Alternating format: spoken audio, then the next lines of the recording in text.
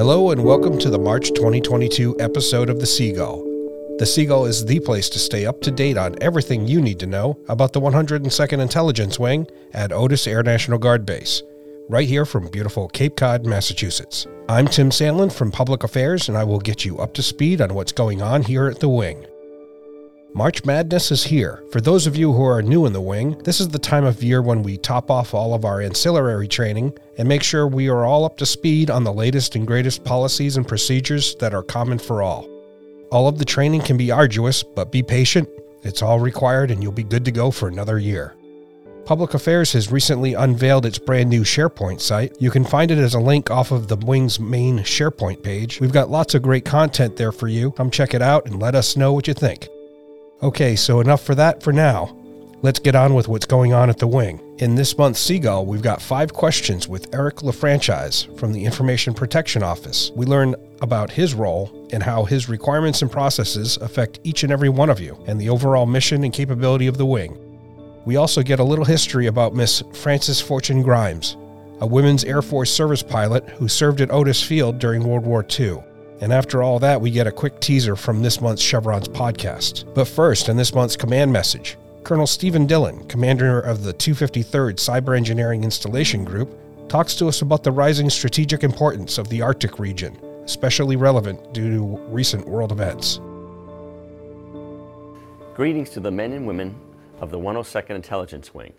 I'm Colonel Stephen Dillon, commander of the 253rd Cyberspace Engineering Installation Group, an organization consisting of the 253rd, the 212th Engineering Installation Squadron, and the 202nd Weather Flight. I'm sure you all have heard in the news regarding the South China Sea and the buildup of Russian forces along the Ukrainian border.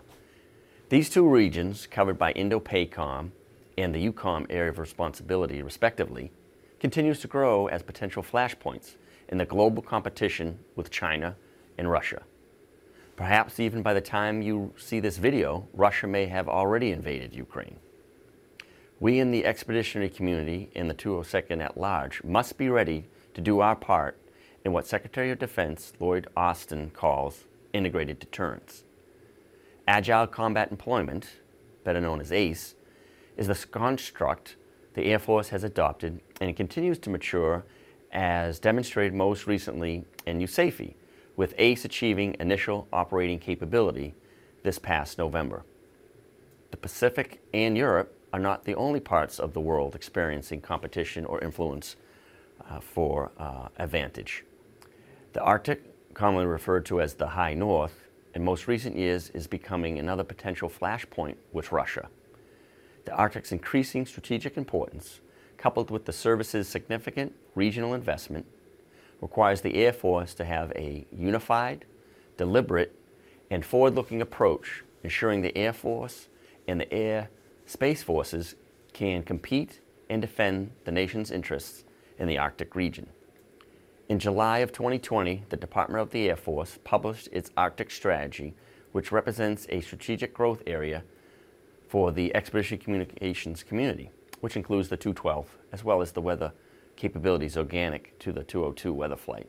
As the Arctic region becomes embroiled in the great global power competition, the EI Total Force community and the Weather Flight will play a significant role as the Arctic strategy unfolds over the next several years. What that should be and look like is something that is being worked out at all levels. To put things into perspective as to why this region is so important to our national security, the Arctic is estimated to harbor over 90 billion barrels of oil reserves, 30% of the untapped natural gas, and around $1 trillion worth of rare earth minerals. As you can see, countries like Russia and China are seeking to capture and own these access to the strategic natural resources. Of special note, the Air Force recognizes that a substantial portion of the Arctic experience resides with the Air Reserve component, and it will depend on units like the 212th and the 202nd to support this area of responsibility.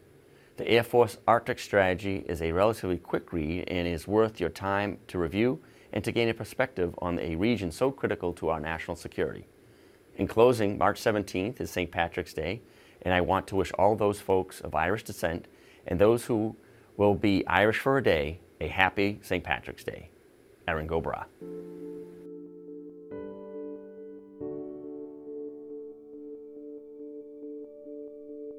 Welcome to 5 Questions, where we get to the point and learn as much as we can in a short time about topics that have an impact on our lives and careers, as well as the mission of the wing.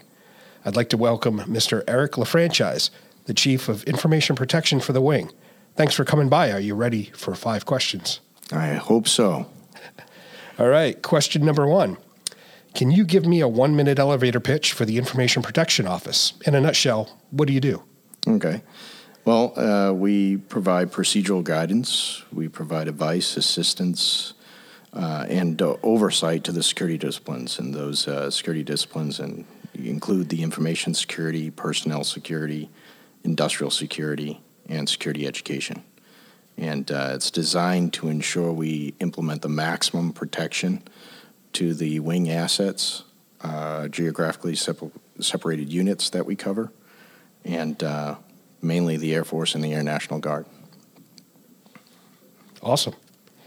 Great. So I'm going to presume that a majority of people that are listening, they will need to see you at one time or another due to security clearance processing. What kind of information is requested on a security clearance application? Well, what we like to tell people is the security clearance application, and for anybody that has filled one out, it's usually a pretty lengthy process. And they fill out questions that are all geared to what we call 13 adjudicative guidelines. Goes over from who you are, where you've lived, who you know, what your finances are, what your foreign preference status is, and the type of questions are geared towards everything that we've ever learned in espionage cases over time and case law. So that's why sometimes people see the questionnaire increase over time. Awesome. Question number 3. What is the reason or a reason a security clearance could be denied? Well, there's multiple reasons that it could be denied. The number one reason that right now into the DoD CAF, which is the Consolidated Adjudications Facility that makes all the decisions, what could be denied is the number one is finance. Financial issues are the number one killer of security clearances. The next one right behind it is criminal conduct. That usually is in unison with personal conduct. Again, those things that I just named are 13 adjudicative guidelines. Those are part of it. But the main thing to get across to personnel, like the job of the IPO, is to try to keep personnel security clearances up and running. And the way we do that is you tell me when the car needs to come into the shop. What's wrong with it? So what we like to do is we like to help where we can. Now, certain things we can't help on, but like with finance, we can find a pathway. We can galvanize the team together with your commander, and find a solution. And those are the main things that actually that we've seen have stopped a security clearance. Question number 4. I've heard Trusted Workforce 1.25, that term mentioned. What is that? Well, the Trusted Workforce 1.25 is what we're in right now. And what that is it coincides with the continuous vetting process. Mm-hmm. The continuous vetting process is a automated systematic process that regularly reviews cleared individuals' background to ensure they continue to meet the security clearance requirements, i.e. those 13 adjudicative guidelines. So what it is what we're trying to move to, and we will move to, is Trusted Workforce 2.0, which is the eventual elimination of all PRs. Now, that might sound good at face value, but what PR? Periodic reinvestigation, okay. Which for secret holders, it was every 10 years, mm-hmm. and for the TS, it was every 6. So what we're looking to do is to eliminate that process and concentrate the investigations on those newest sessions, those newest people coming in, which is the physical, investigator actually doing it. The Well, you're right. That does sound like it'll be a lot easier if we're not doing those, right? Yes. But there's got to be a catch. Well, the catch would be that you're investigated pretty much 24/7. It's a system that's investigating you. So computers don't get tired. And what they're trying to do is, like, we'll find out about something that happened a year ago or 6 months ago. Now it's getting to the point to where we can find out about it in real time. Meaning if you got a DUI, last night, we'll find out about it the next day or a day or two later. That's what it's moving to. So it behooves people to come into us and report things to us as it happens. Sure. Again, finances, they're running your credit or they're running your reports quite often. And well, nobody's perfect, but, it's probably more of a question now that you've got, do you have integrity? Yes, and that's where we get the suitability and trust. Mm-hmm. Trust being the major point of that, or the major point I would get across is trust has to be earned. And you told the government you would be a trustworthy person, and that's how we assess it.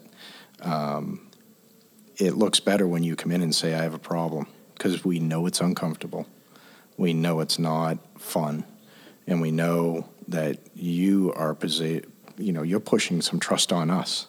Right. In other words, I'm telling you this about myself or what's happening with me, and I'm trusting you to hold that information very close to you and help me out the way I need help, not the way I don't need it. Sure. Right. All right. Well, question number 5, broadening this a bit and getting away from the individual security clearance portion. What information is the IPO concerned with on a wide scale? On a wide scale, we're concerned with all what we call collateral classified, which is your top secret, secret, and confidential. Mm-hmm. And the other thing that we are very concerned about is your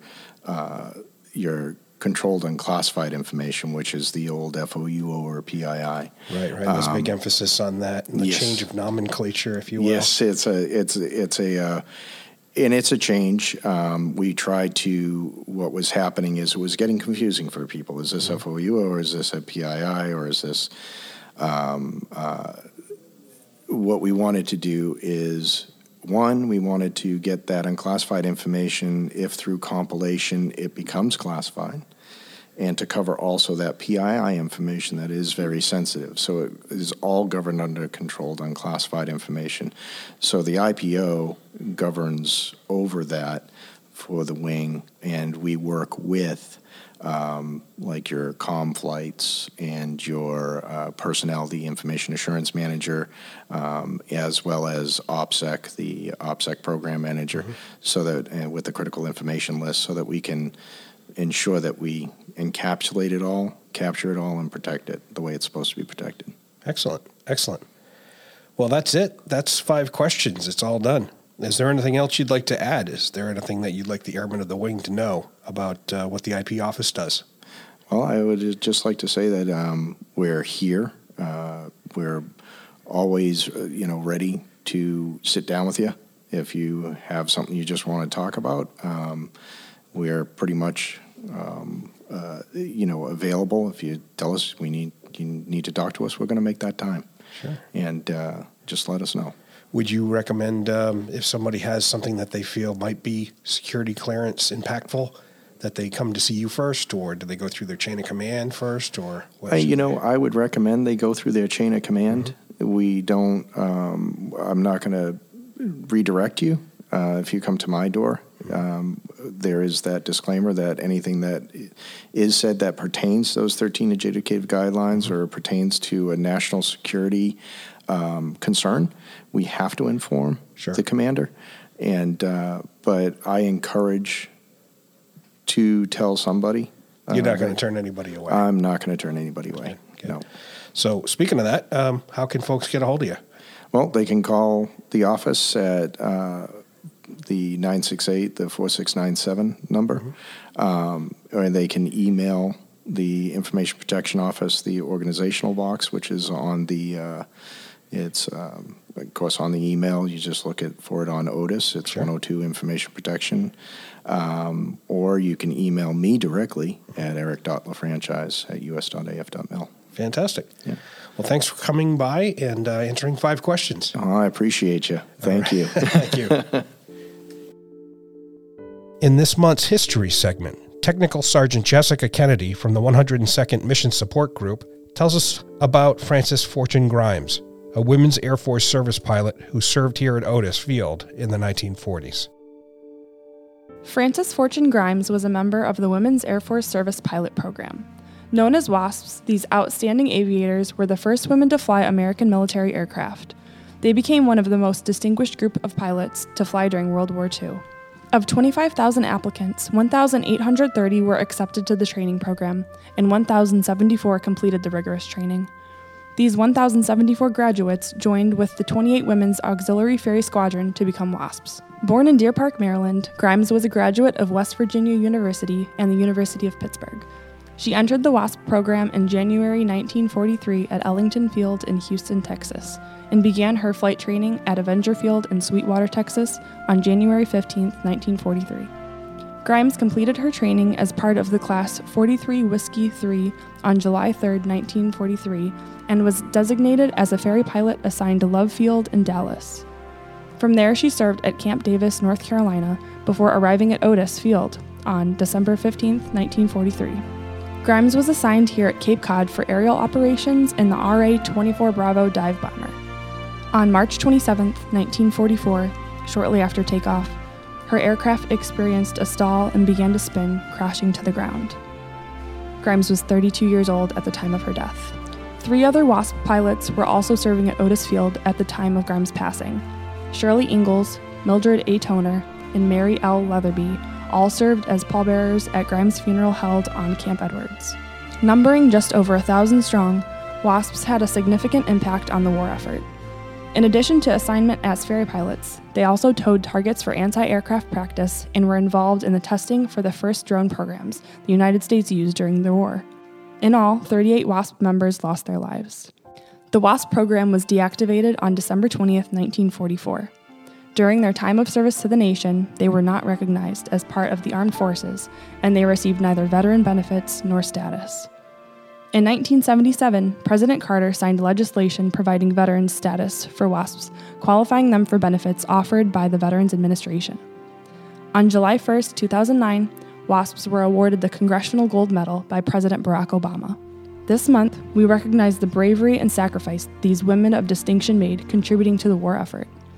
The contributions of these pioneer pilots, such as Frances Fortune Grimes, are an inspiration to all airmen and epitomize the Air Force core values of integrity first, service before self, and excellence in all we do. Speaking of our core values, check out this Air Force message about breaking barriers.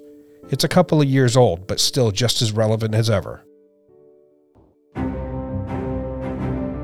It's easy to find your limits. Eventually, you hit a wall or a ceiling. In the Air Force, we tell our own to aim high. Since the beginning, we've refused to accept limits. We don't hit walls. It wasn't that long ago they said man couldn't fly. In 1947, we broke the sound barrier. The Tuskegee Airmen broke the color barrier. America's women broke the gender barrier.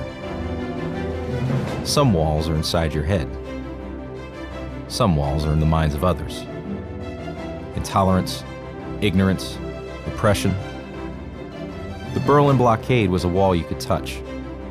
We broke through. More than 2 million tons of cargo, food, clothing, medical supplies, were airlifted across the Soviet line. The Arctic saw a C-47 Skytrain become the first plane to ever land at the North Pole in 1952. In 1978, GPS was born with the launch of Navstar, and guided defense systems became reality. The first enlisted RPA pilot, the first American female fighter pilot, Soon, the first female Special Tactics Airman. The Enola Gay ushered in the nuclear era. We've made planes all but invisible. We were the first to parachute from outer space. We have to aim higher because there are no boundaries in this Air Force. We see the impossible. We see things no one else sees. But we don't see walls. Where others see barriers, we see bridges to the future. Hard to cross, dangerous, with no guarantee. But what's on the other side is worth it. It's not greatness or glory, it's selflessness. We don't break barriers for ourselves, because to break through is not the end of your journey. It's the beginning of 1,000 journeys for those right behind you. Inside every one of us is something so small and enormous, it has the potential to change the world. It's our purpose. Small because it's personal, enormous because of its power. It's been said that the two most important days of your life are the day you're born and the day you find out why. Everything was impossible until someone did it. You have sworn an oath to follow orders. Your orders are to look to the horizon. Look to the sky. Space. Dare to see beyond everything we know. The future is waiting for you to create it. Walls are built of fear and doubt. The ones who break through are the ones who never saw a wall at all. Aim high, Airman.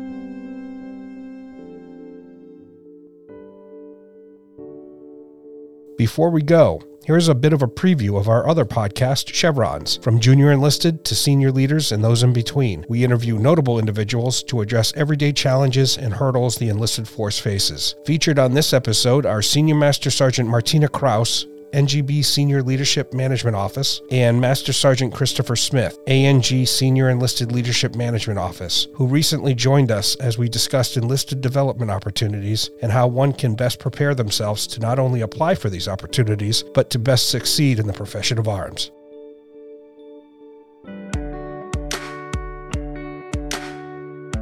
First, I thought it was really cool that you referenced the importance of attention to detail at such a high level. That's something that we're taught at basic training, just the way you roll your shirts and roll your socks and cut threads off. And now when you're applying to senior enlisted positions, you need to make sure that your cover sheet looks right, that all your boxes are ticked, that you answered the questions the way that's looked for. Because I truly believe attention to detail is important, but I completely appreciate the consistency that the Air Force is showing there from the bottom to the top. So I thought that was really cool. So thank you for enlightening me there. Sure. It's interesting because I've never been on the other side as far as reviewing so many packages. I never had a job like this, but I will tell you, first impressions on packages are equally as important as in person.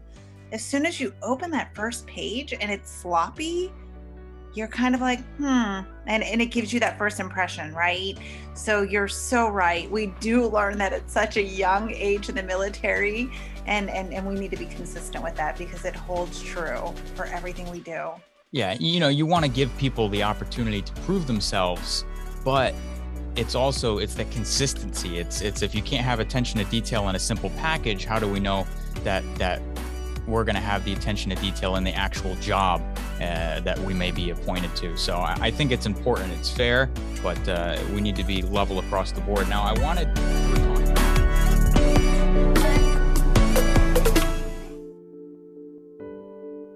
Thanks for listening to The Seagull. Spring is nearly here and it won't be too long before April arrives. And you know what that means, right? April Fool's Day. Keep it fun and friendly, but why not do a little scheming and pull an innocent prank on a coworker? It is on Friday this year, a perfect day to enhance some office esprit de corps. For more news from the 102nd Intelligence Wing, visit our website at www.102iw.ang.af.mil/links or search for 102IW on any major social media platform.